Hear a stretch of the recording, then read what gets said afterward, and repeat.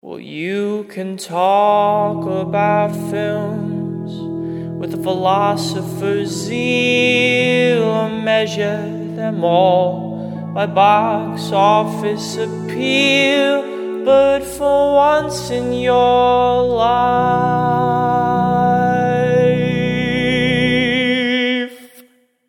be real.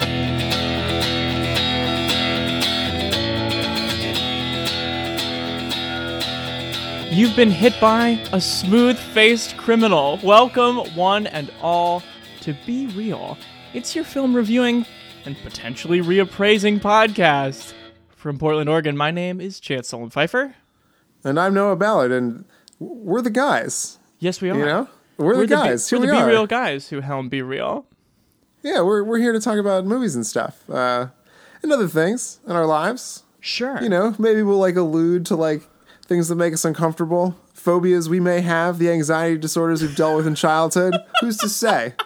It's a lot of ethos on this show. That sounds like a lot of Noah stuff. Chance stuff is more just I didn't do anything or I really liked something. That's what I like about you, though, and your podcast personality. It's you're like an Anderson Cooper. We trust you, and we know that there's pain there. Of course. But never do we really know what it is. Oh man, what are you, more of a Keith Olbermann? I'm more of a Keith Olbermann, Bill Maher type. I really wear my politics on my sleeve. Oh my god. I think it's the Rush Limbaugh of movie appraising. Not right now. I think that's a perfect segue into an unnamed new segment we're trying. Where we're just going to tell you a little bit about ourselves for a very contained amount of time. Thanks for doing this.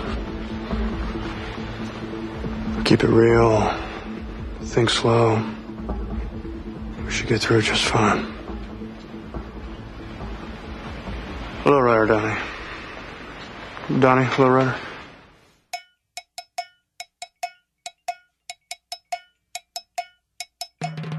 Noah, how's your week? What's on your mind? My week was fine, coming back from a pretty restful, if exciting, July 4th long weekend. Work was pretty quiet. Sent out 3 emails and got 3 how dare you email me on the Wednesday after the 4th of July, you monster. Please contact my assistant's assistant if you need immediate attention of any kind. That's what you get for putting an effort in around the holidays. Yeah, so I received the cosmic go fuck yourself, and did some reading, took an ice pick to my novel, things like that. Very things good. You do to keep your body moving forward. How about you, Chance? What did you get into? Well, I think the thing that I've got to share is that I went to see Jaws on film at the Hollywood Theater, beautiful 100-year-old restored theater down the street. It's really the only thing I've ever wanted to do in my entire life is see Jaws with 250 other people. And then it was so much fun that my girlfriend Sarah and I went to Jurassic Park the following night, which is... That's incredible. Amazing. That's my dream 2 days. It's truly great. Can I tell you a few things I realized about myself? Yes. I've never confused myself for having interesting movie taste, but the local theater doing the Spielberg run made me realize, I just like Steven Spielberg movies. There's nothing, particularly esoteric or cool or varied about my taste at all. I've seen Jaws 1,000 times, and watching it made me realize there's still a hard 30% of Captain Quint's dialogue that I do not know what it is. Right. You know what I mean? Yeah. Well, I've seen Jaws 3 times in theaters. Oh, you have? There's a aircraft carrier that's in the Hudson River that they sometimes play movies on top of. Wow. Yeah, and it was on this blown up screen thing, and it was actually kind of shitty, but kind of weird, watching Jaws as you were on a boat, and then there was this weird punny laughter when it was just we're gonna need a bigger boat, and some asshole would shout no we don't. Yeah. Kind of thing. Sorry, big boat. Yeah, cool guy. Okay, let's run. Well, buddy, now that we're This has riding, been great. I'll see you next time. No, please stay. Okay.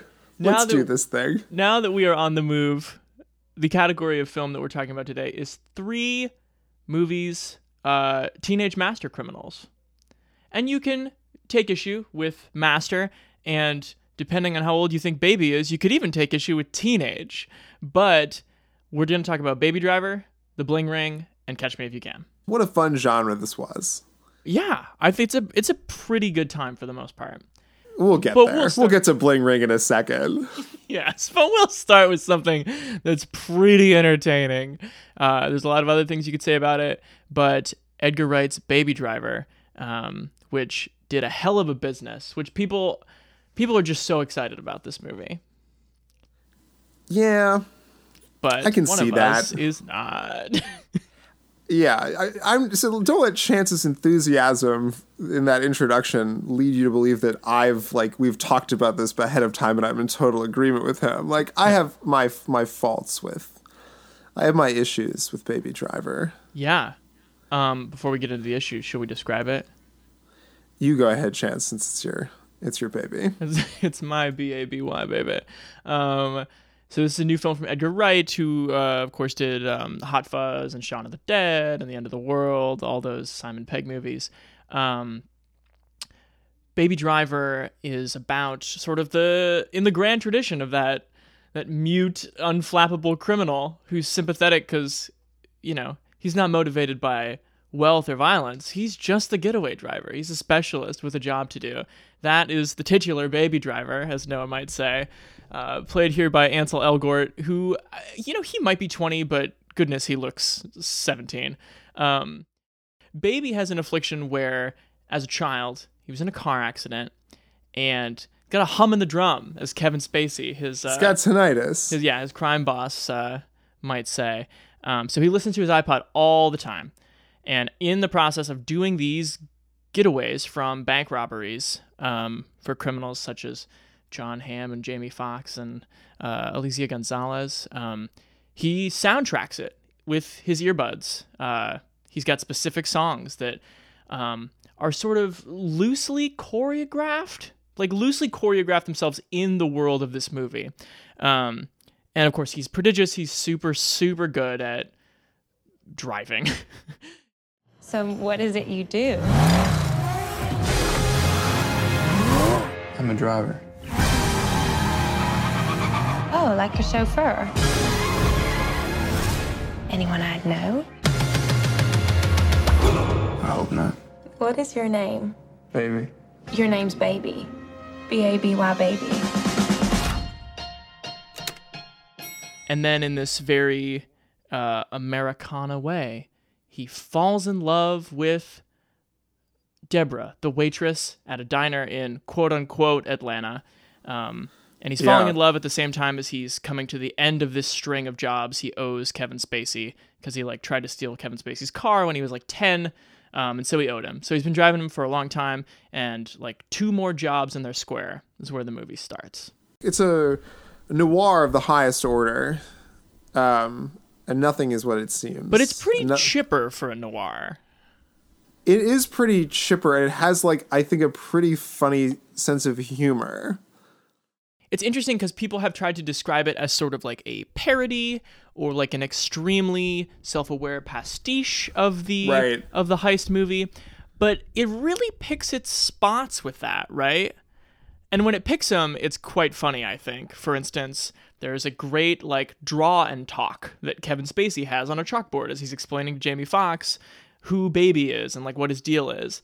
And then Kevin Spacey stands back from the chalkboard and you see all of a sudden and he goes, "Look at this fucking thing. I drew this while I was talking. That's pretty fucking impressive." Which is a great laugh. But it's not, I don't know, its self-awareness isn't meta or anything like that.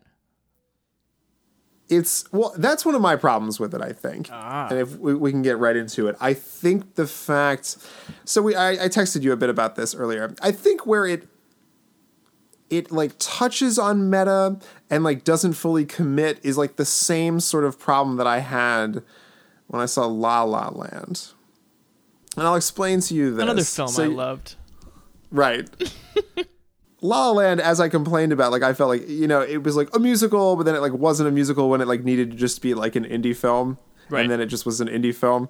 Well, this movie, I feel like it's the same problem where like I've seen it compared to almost like musical choreography. I think the New York Times touched on that.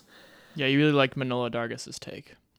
I felt like Baby Driver was, yes, sort of like a really interesting take on a genre picture until it just needed to be like a run-of-the-mill action movie. Mm-hmm.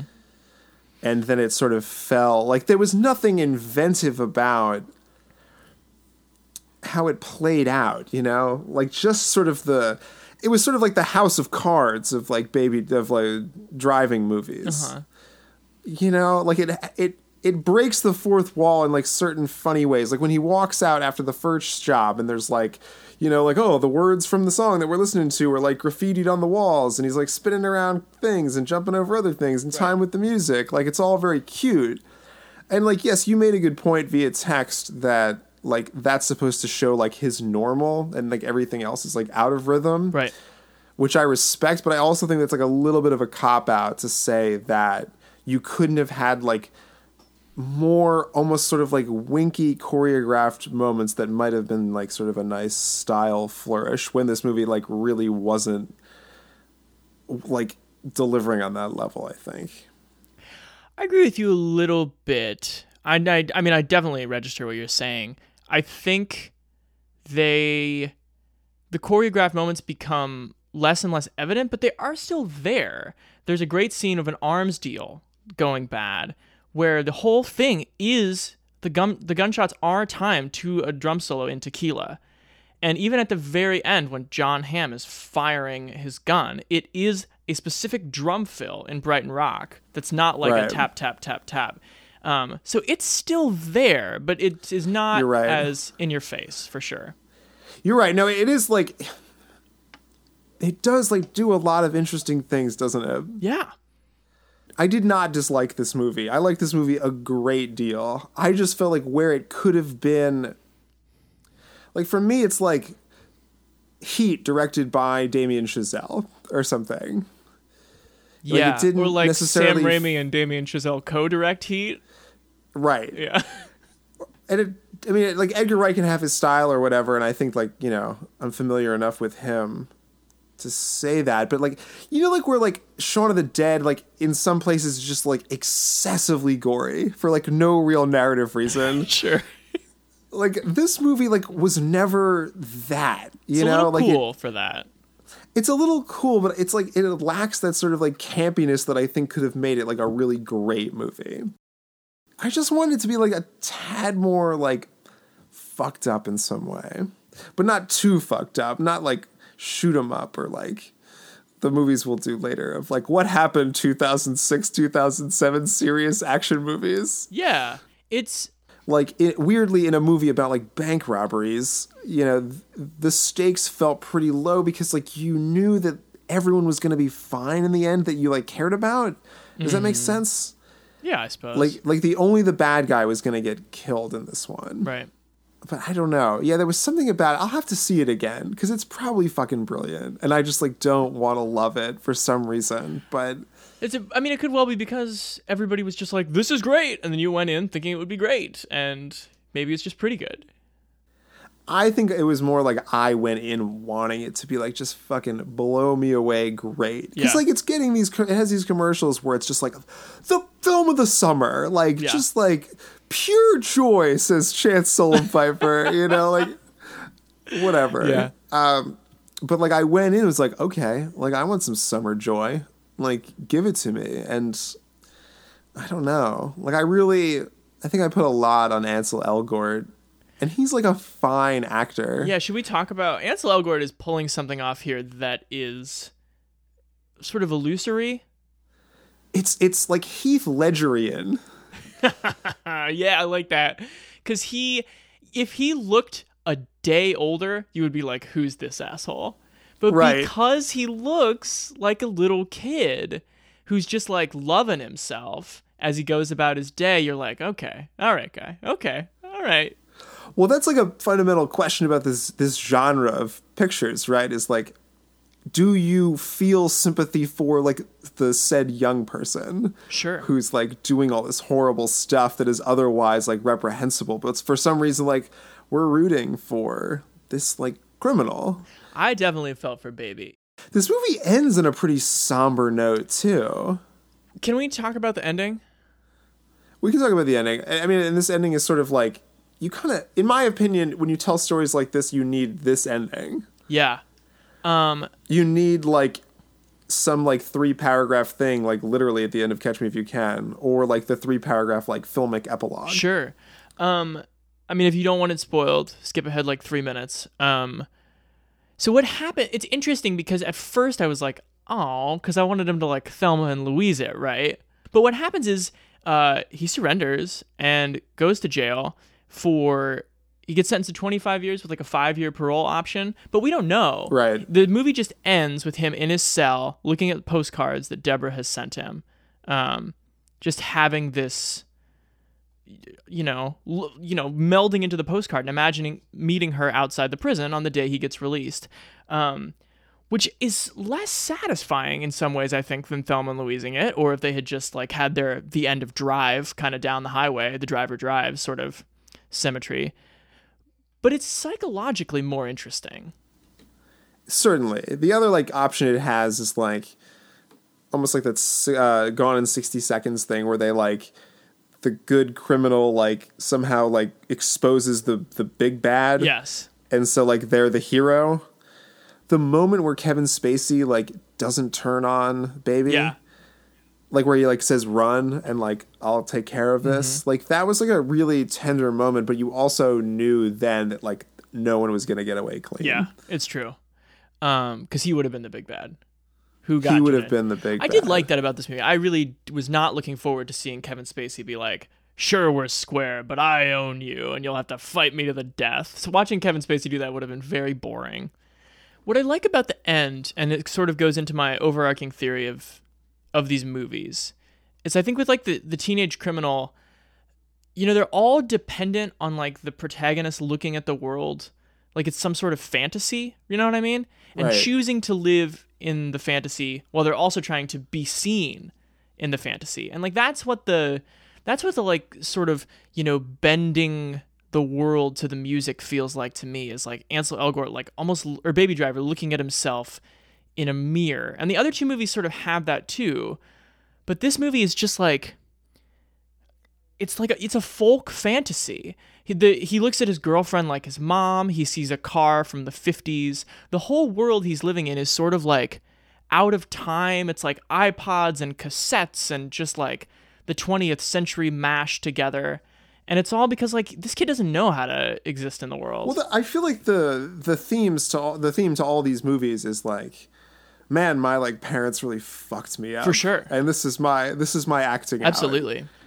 And that's all 3 of these movies. But this one in particular, like the film pays like the only really flashback we have of anything is of this accident. He has like a fixation. He is like stuck in time. Yeah. At the same time as he's sort of out of time, and just music, life is a song and music is his lifeblood. No, it is. Do we need to say anything about the soundtrack other than it's like amazing? It's unbelievable. Yeah. Okay, cool. It's unbelievable because it's like not. It's like just cool. Everything about this movie is so fucking cool. This movie reminds me of is like Brick. You ever see Brick? Sure, yeah. Brick is like a movie that's so fucking cool that it's like annoying. Uh-huh. And, like this You're one's mad like at Ryan so Johnson. Cool. I mean, like I was so like when I was 17 and saw that movie, I was like so fucking blown away by it. I was like, this is the best movie. I mean, it's a really good fucking movie, but this movie is also like I think a really good fucking movie. Yeah, there's no like moment in the soundtrack where you're like, yeah, they would pick that song. Yeah, no, this is like a sound. Like if this were 1995, my God, the original soundtrack would be selling crazy amounts. Oh, absolutely. And instead, I'm sure it's just doing like millions of Spotify streams. Are we ready to turn toward a rating, buddy? Yeah, no, I'm ready. Do you want to go to the tape? Let's go. Tell the people how it's to done. The tape. All movies and most of life can be described with our rating system. The 4 categories are good, good, bad, bad, good, bad, and bad, good. The first good or bad refers to intellectual quality. The second is pure pleasure. Good is easy. Things that make you feel smart and happy, and that for both reasons you'd want to do again. Like watching The Departed, or Jaws, or calling your pal to do a podcast with him. Good movies make Noah say, Love that. Bad is easy too. Things that bring you neither stimulation nor joy. Basically, you just wasted your time. Things like watching White Chicks or Wild Wild West, a conceptual double album of Christian pop punk. Bad movies make Chance say things like, I hated that. Good Bad, then, is something you recognize as worthwhile, but not something you enjoy. Schindler's List, Requiem for a Dream, most classical music, eating your goddamn vegetables. Good Bad is about being an adult, and these kinds of movies make Noah say, I mean, I'm glad I saw it once, but never again. Conversely, Bad Good is for your thoughtless inner child. It's Cheetos, it's late career Billy Joel, it's movies like Christmas Vacation, Honey, Kids, and Deep Blue Sea. Bad good movies make Chance say, but it failed in such an entertaining way. Got all that? Now buckle up, because you're about to hear an opinion stated as fact. I mean, I do not think this is the best film ever made. It does not make great use of Atlanta, that's for sure. Like, that's just kind of a boring wherever metro. It is, it relies on cuteness. It relies on your investment in teenagers being like, learning things from TV and saying them back to each other. So I admit that there are like weakish spots. I really enjoy John Hamm in this movie, but his performance is ridiculous. It's horrible. He's not a good... I don't think it's horrible. I think if there's an acting like shortcoming in this movie, it is John Hamm, because he's not a good actor. I think John Hamm only had Don Draper in him, and has been overstating unable. I think it's that John Hamm is George Clooney. And he's like, but he thinks he's like in play. No, I know you can never get rid of the Ham. You can never, like, just like Clooney can never get rid of Clooney, but like he's trying to do like a Johnny Depp part here. Anyway. Yeah. So yes, I acknowledge there are weak points, but a resounding good from me. Resounding. Yeah, we didn't talk about it at all, but like Jamie Foxx's performance in this film is like unbelievable. Oh. Like, I would be totally unsurprised if he gets like a surprise Best Supporting Actor nomination from this. Like, he is creepy as shit. He's great. Do you have a favorite Fox line? What do you got? What do I got? I really love the very simple, Kevin Spacey goes, "That's my baby," and he goes, "Fuck your baby." There's just so many great... He's just so good with like comedy and like serious, because he'll be doing like a Jamie Foxx bit. Yeah. And he'll be like sort of coaxing you and like the characters on screen like along with him. And then like he gets to the edge of it, and then he's like, instead of giving you like a dopey punchline, he gives you an incredibly frightening act of violence. Yep. Oh man. Yeah, he's really good. Anyway, so where do you land? It's a good. As much as I want to hate this movie, it's like really fucking brilliant. Right. My problems with it it's just my own. It's my own stuff. It's my own complicated relationship with my parents. Right. Well, it's your own. Yeah. Well, let's sunset this ride and move on to Bling Ring. Yeah, I would love nothing more than that. This is the 2013 Sofia Coppola film, based on an article in Vanity Fair about how in real life, a gaggle of teenagers in the Hollywood Hills walked into celebrities' homes and took their shit for months at a time without getting caught. Paris Hilton's hosting a party in Vegas tonight. Where does she live? Do you think we could find a way in? I don't know. Come on, let's go to Paris's. I want to rob. I was in the 212 on the uptown angle. Awesome. You know what's up, or don't you? Oh my god! I'm a rude bitch, nigga. That's a cute dress. Did you get a new dress? Mm-hmm. So we just talked about Sofia Coppola's The Beguiled the other week, right? We did. And we both thought that was at least interesting. I thought it was pretty good. I was higher on it than you. The Bling Ring, I think, is polarizing. The Bling Ring, yeah, it's definitely polarizing because it's unclear, like, what the, like, did you find, like, your biggest problem with the movie was you weren't sure, like, what it was trying to tell you? And, like, you kind of feared that, like, maybe it was something just horrible about, like, the youth of America? Absolutely. That's a great way to describe it. I would say those things, and then I found myself wondering, like, is this even really a movie? Right. Like, it was just like a sort of documentary realism, like, reshot movie of this, like, true story. So our entry point to this movie is Mark, played by this guy, what's his name? Israel Broussard, sort of an unknown. I haven't seen him in anything else. Right. He enters this school for, like, delinquent but, like, rich white kids. And meets immediately this girl, Rebecca, played by Katie Chang. And they're just, like, hanging out, doing, like, rich, spoiled white kid things. They're, like, going to beach parties. They're, like, going to clubs. They're in Southern California. And so Rebecca's sort of, like, at a party one time, like, breaks into a car and, like, goes through the person's wallet that they've left in, like, the console.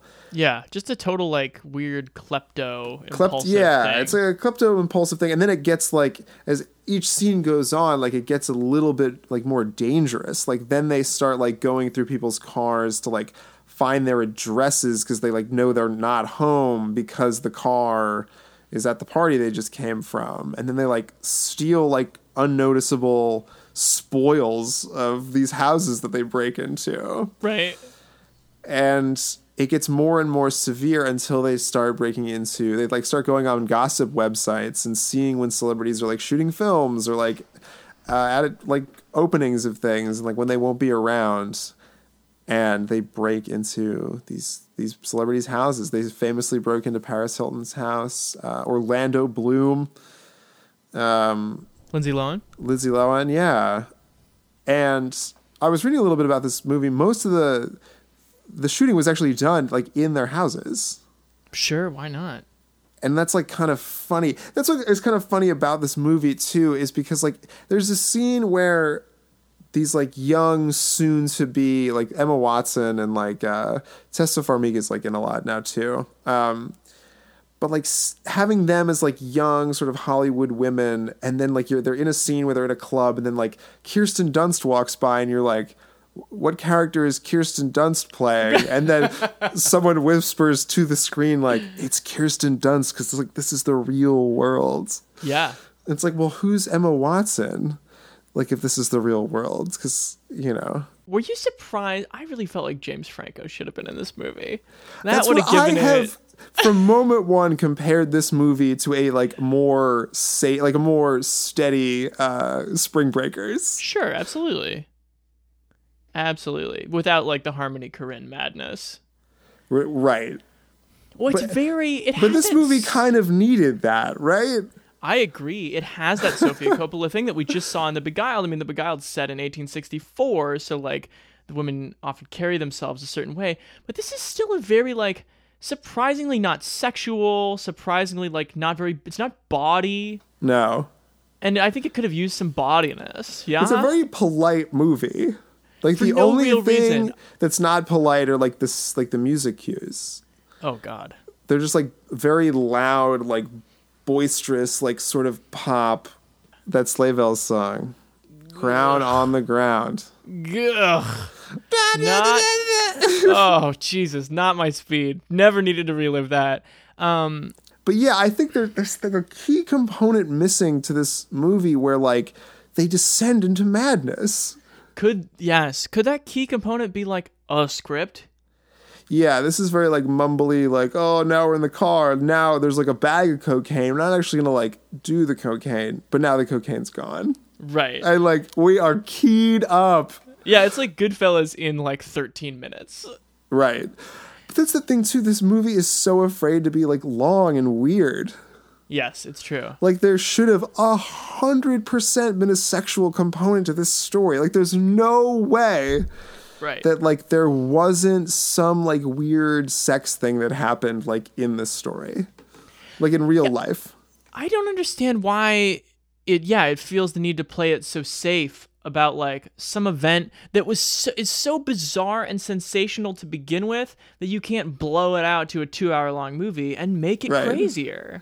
It's sort of like it's like Sully for these girls. Yes, What would you ever want Sully about these girls? Well, that's the thing. It's like weirdly too, like, it's not a bad movie, but it's like weirdly too safe and kind of like, but this one doesn't even invent like, you know, like this FAA investigation or whatever. Like, it's just like, nope. And then they got caught and then they like, nothing really happened. Right. Well, they went to jail for a while. Yeah, my big problem with this movie is that like part of me feels like I was watching it and I was like, oh, is this like Clueless like 20 years later, but like we just see how far like socially speaking our youth have like crumbled into like valuing horrible things. But it's not like Clueless because there's no script. They'll go 15 and 20 minutes without saying anything that could be construed as satire. That could be construed as even revealing about their characters. Right. Yeah, I had this moment where I was sitting watching it on like my TV and sitting there with my girlfriend, and it's the shot where it's like the webcam shot of Mark just like bopping around, like feeling good. Yeah. And like after the first like 3 minutes of it, I was just like, yeah, this is kind of boring. It's kind of a boring shot. Yeah. There are some good shots, though. I'll give it that. I do love the shot where one. they kind of like creep across the dusk. Like right across frame. That's a great shot. This movie calls for a lot of like weird night shadow shooting stuff. Yeah. And it's sort of, and I think because of the cinematography, like that's why it maybe like holds up as a first good movie. Yeah, it's definitely aware of its like trashiness, but is it also aware that it's a completely empty film? Right. That's the thing. Okay, my question is, do you think that Emma Watson's performance is like a goof, or do you think it's like unintentionally horrible because it's bad? Buddy, I think you could ask the same thing of the whole movie, but particularly that performance, I just like think she is. Doesn't seem like she's super aware of what she's doing. Yeah, it's like watching. Maybe that makes it really good. It was almost like watching Hermione Granger like take an acting class and be told to like now play like the rich apathetic girl. I want to rob. I want to rob. That was a good steal. Line. Yeah. So, who was it? It was K. Austin Collins from The Ringer wrote a piece about The Beguiled that I really loved. Yeah, where he kind of talked about like how it was titled like "In Praise of Sofia Coppola's Myopia." Right. Where it's just he pointed out the great thing I didn't notice in the movie, which is just like, you know, that you have these girls who are locked away basically in this house, and some of them, they even look at the world through a spyglass from their roof. Like they have tunnel vision about the world, and lots of people have been like, well, Sofia Coppola relates to these people who come from this sort of like palatial privilege. Right. And I think that she, in this case, and The Beguiled is super interesting because I think she sees things that are detestable and also things that are relatable. In this movie, it's kind of like she relates to these, like maybe these were girls that she knew, but like she doesn't really try to send them up at all. No. She's uncomfortably like ambivalent about what they do. It feels so like inward facing that it's almost like not even for me. Didn't you feel like this movie is like not like really for you? Because it's sort of like in jokey. Well, that's the thing. It's like it's looking in, and there's just something ironic about the fact that like she probably used all of her contacts to film in the houses of her friends who were robbed. She's making a movie about these girls who robbed her friends. Yeah. Like, and that's a weird place to be. For sure. For sure. Oh, so that's what you mean by like it's inward looking, like it looks into this life that none of us have access to, but doesn't contextualize it? Right. It's not like Sofia Coppola like read Vanity Fair and was like, oh, what an interesting article. Right. It was like, no. Like there's this source material. Here's the framework. Like this is something that like happened to people I know. Let's make this movie. That happens to like look like a lot of her other movies about bored girls and privilege who just like want something to do. And here comes a boy. But then again, as we turn towards a rating here. Yeah. This movie is like kind of fun. There's like disagree. something like porny about it. It's like Cribs with a narrative. Ugh. And there's like something kind of like cool about that. Yeah, you think so?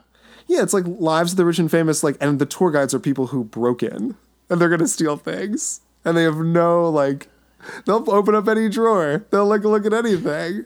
Like, what's in this drawer? Oh, it's more jewels. What's in this drawer? It's a cash hoard. Sure. Who's that guy? Oh, it's just someone I know. Who's that? It's my 12-year-old sister. Right. And we're Everyone all can here go and on we're the just tour. going through famous people's things. Yeah. It was just like a long, boring, but like not that long and not that boring, like Dawson's Creek episode or something. The one where they get 3 to 5. Now you're talking your own language. So what do you rate it? I'm going to have to say this is bad good. Okay. Low quality, but watchable. Yeah, I think if you just like put it on, it's like, it's a little Kardashian-y. Like, I feel like if you're into that kind of stuff, that celebrity look-in, which I claim to not be, but this is my one chance. I was kind of into it. I'll shamelessly. It's shameless. It's for your inner child. It's Cheetos. Don't say it's Lake Billy Joel. Let's move on to my rating. Did I tell you that Downeaster Alexa is my third most played song from last summer? Not from 1989, but 2016. Yeah, like Spotify has this playlist Right. now on my Discover page. It's like last summer's hits, and I was like, oh, whose hits were these? And I clicked on it, and it's like, this is just all the shit I listened to on repeat last summer. Oh my god, That's weird. I think that I have also stepped up to the keyhole of looking into this Dashian world, and I've recoiled. I find that like the mockumentary in this movie is only there to get you in and out, so that's deeply wanting. That's like using voiceover to get in and out. I think that's pretty lazy. I think that it's like a heist movie with none of the process fun that makes that routine enjoyable, because they have no process. They're sort of just like Right. by the luck of some. But the like you youth's get to see technological Paris advantage. Hilton's nightclub room. What do I give a shit about that for? That's a real person that like has that room. I don't care in real One life. day Why would I'm I gonna care have now? My nightclub room. Yeah, man. I found this to be like just barely a movie and like a pretty empty exercise. So it's a bad for me. Wow. Yep. Can't put a finer point on it than that. Shall we get to Catch Me If You Can, Noah? Should we go back to 2002? Yeah. Did you have that moment too where, when was the last time you've seen this movie? Because you've definitely seen this movie before. Oh, I've seen it a lot of times. Yeah, me too. I watched it when I was at home like 4 weeks ago. Nice. And you watched it again. I sure did. That's amazing. Yeah. But was there a part of you when you like clicked on, it's on HBO. Yeah. When you clicked on HBO and it was just like, it's like 200 something minutes or like 2 hours and 32 minutes or something. And you were just like, buckle, like giddy up. Like, Yeah. let's do this, because Catch Me If You Can, if I recall correctly from several weeks ago, is an incredible movie. I agree. It is one of my favorites. It's almost like a mini series. Like, it has a mini series worth of, like, you wonder if these kinds of properties were sort of developed today, if it wouldn't just be like a Netflix series. Oh, without a doubt. You don't have to wonder. I think so. Yeah. Yeah, it has. Ba-na-na-na. Oh my God, John Williams going back to work with that 2-note scores. Good Yeah. Lord. And this is like Spielberg gold right here. It's like period piece, family dynamics, like weird dad situation coming into this. So we open with Frank Abignale Jr., Yeah. played by, of course, Leonardo DiCaprio. Special Agent Hanratty, FBI. Hello, Carl. You're gonna get caught. It's like Vegas. The house always wins. Some nuts flying around the country posing as a pilot, calling the James Bond of the sky. Hello, Pusher. This is by far the best date I have ever been on. He's a kid. That's why he doesn't have a record. 30 milligrams of codeine every 4 hours. Do you concur? I concur. Dr. Harris, Yes? do you concur? Concur with what, sir? And then we flash back even further to how it all started, which is he had this great life, Leo. His dad's Christopher Walken. I'm not sure the actress who plays the mom, but she's great. She's wonderful. And he's got this great life in New Rochelle, a suburb of New York City.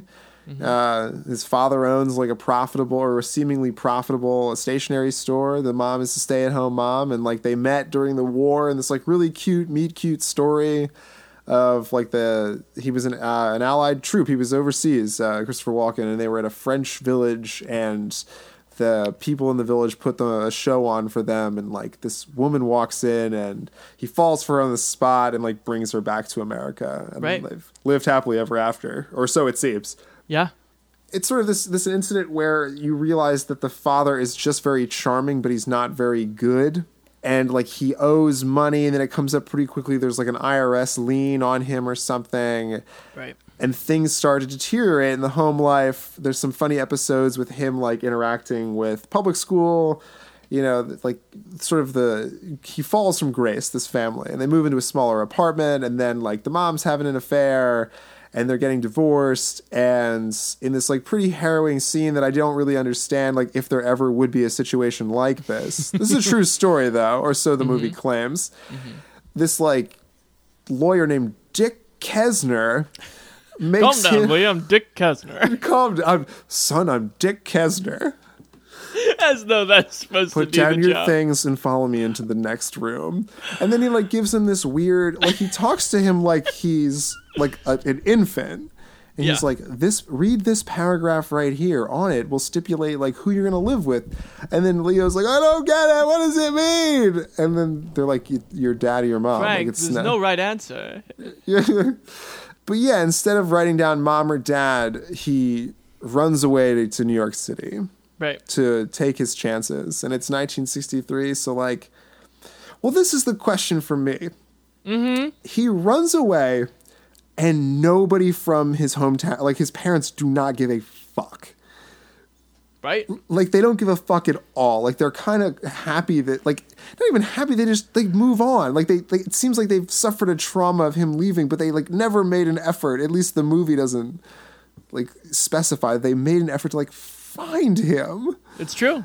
Which is bizarre. But anyway, he's like begging for money and writing bad checks and like sort of goofing off. And then he realizes that if he like becomes someone who's sort of like just universally trusted, that people will let him do more things. Just like this on is a movie about shining a light, Noah.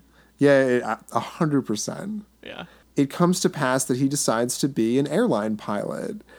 And he doesn't really like fly planes or anything. He just wears a suit and he uses his like uniform and his like fake ID badge to like cash payroll checks that he's like using to like steal money from Pan Am or the bank or whom. I'm unclear who's being like robbed here. I guess it's the bank. But yeah, and he's writing bad checks, but nobody ever like calls him on it because he's like this guy that's trusted because he's an airline pilot and it's the 60s and that's cool. Yeah, absolutely.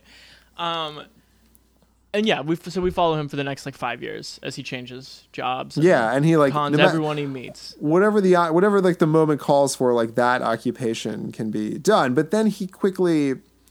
Well, let me ask you this, Chance. Yes. Did you in this viewing like think about it all, like how early it is in the process that he's like, yeah, I'm out, and like give like that scene where he's on the phone with Carl. And he's like, I'm in 3113 in the Stuyvesant Arms. And he's like, he's there. Yeah. Like, that's pretty early in the movie before he's even, like, really stolen a lot of shit or... I mean, he hasn't really... I mean, I guess he's gone, like, interstate, but he hasn't, like, left the country. Like, he hasn't... And, like, he wants to get caught. That's the thing. Like, he wants to... He's looking for that, like, paternal attention. Yes, absolutely.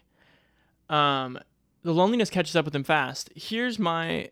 Can I relate this back to my Baby Driver point? Do it.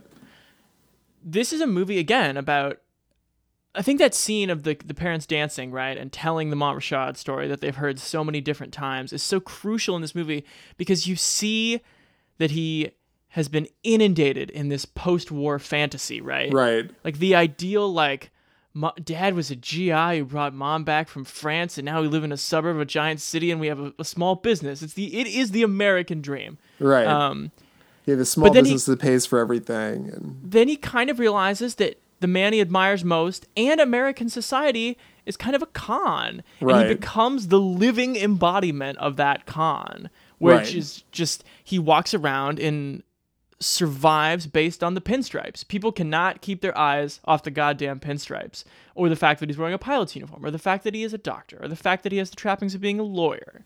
Right. He just like gets by on this simulation of like America, and I love it so much. And it is again about being seen, him being seen by others. It's interesting. Yeah. And what's interesting too about this movie is the amount of times that he tells the truth.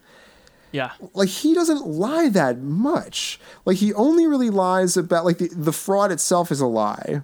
Right. And, like, the uniform is a lie. And, like, his charisma is a lie. But, like, even in the scene with Martin Sheen, he's just like, I'm not a lawyer. I'm not a doctor. I'm not even an airline pilot. I'm just a man who's in love with your daughter. But I think at that moment, he sort of, like, becomes beguiled by, like, his own charisma and his own artistry, and believes that he's like can just live this life with this other family that he's always wanted. That's true. Because that's the only moment when he's really frantic, right? Like, is when they show up to the wedding. It's not like, you know, he comes out of the bathroom and he like manages to not only get away from the FBI, but take his equipment with him. Right. Like, this is a moment where he's just like scrambling to put money into a suitcase and like go out the window. I mean, and just the Hanks DiCaprio star power, but also like acting, like it's unbelievable. Like just how much great acting is on screen, how much like pop acting is on screen. It seems really obvious to talk about like how they're tied together, right? Like this ends up being a story of like two men so obsessed with a chase they can only really know each other, right? That's pretty obvious.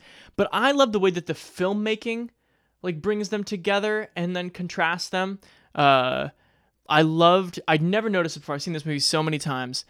The first time that Frank tries to write a bad airline check and he can't get the checkbook out of the pocket because he doesn't know the uniform's feel. You know what I mean? Right. He's at the hotel desk and the clerk is like, what is wrong with this like cool as ice guy who like cannot extract his wallet from his pocket? But then later on, it's like when Carl first tries to get his revolver out to track down Frank, he cannot unholster the thing. And you have this moment where like, oh wow, both of them who are so committed to this life, but like they're not perfect at it yet. They are both pretty new to this kind of flat out run. I mean, this movie has been, like, I think pretty criticized as, like, not one of Spielberg's best, and also, like, a pretty dark turn for him. But I think, like, Little did people know Munich was coming. Yeah, well, Jesus. And, like, Minority Report gets a bad rap, but I don't think we've ever talked about that one. We'll save that for another day. Yes, but I think this movie is, like, pretty good, right? Like, it's dark, but It's dark, but it like holds its hand well, and it like plays the darkness well. You're rooting for him to like get into like, you know, things. Your rooting interest becomes very complicated by the end. Right. Because on the one hand, you know, this is based on a true story. If you don't want spoilers for this movie, go watch it on HBO and come back. He ends up working for the FBI, right? Because of course he has this incredible breadth of knowledge about forging checks. But there's part of him doing that where he comes back and you think maybe he's flown the coop again to continue this life, and he comes back and there's part of you that's like, you know what? Way to grow up, buddy. And I think the movie thinks that. I think the movie's like, way to grow up, buddy. But there's this other read on the movie that maybe I have because I'm immature, where I'm just like, that's one of our last great criminals sitting at a fucking desk. You know, like the end of Fargo season 2? It's kind of like, it'd be like if Billy the Kid developed like some software to help sheriffs pinpoint cattle rustlers. Right. Like it's kind of sad if you're in it for the adventure of it all.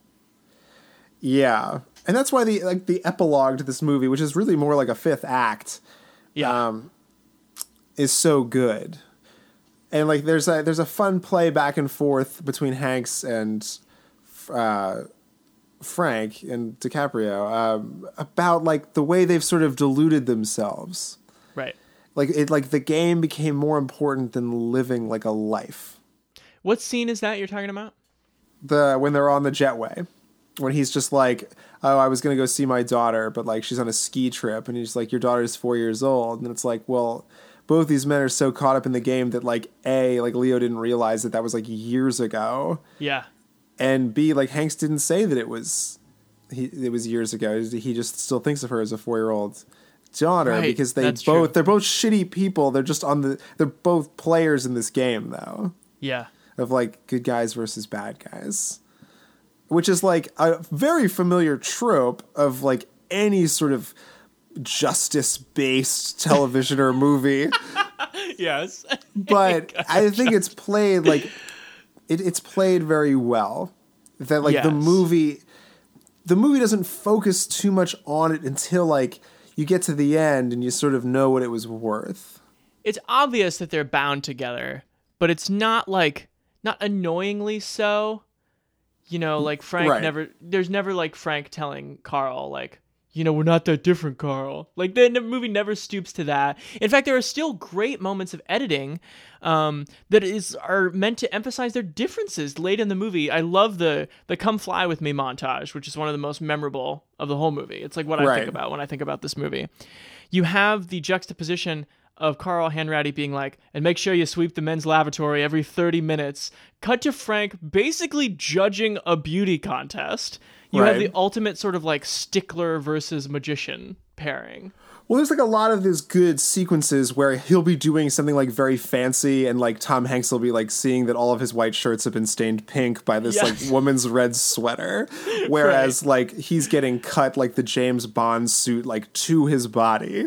Yes. You know, which like I think that's another good moment because it reminds you that he's 17.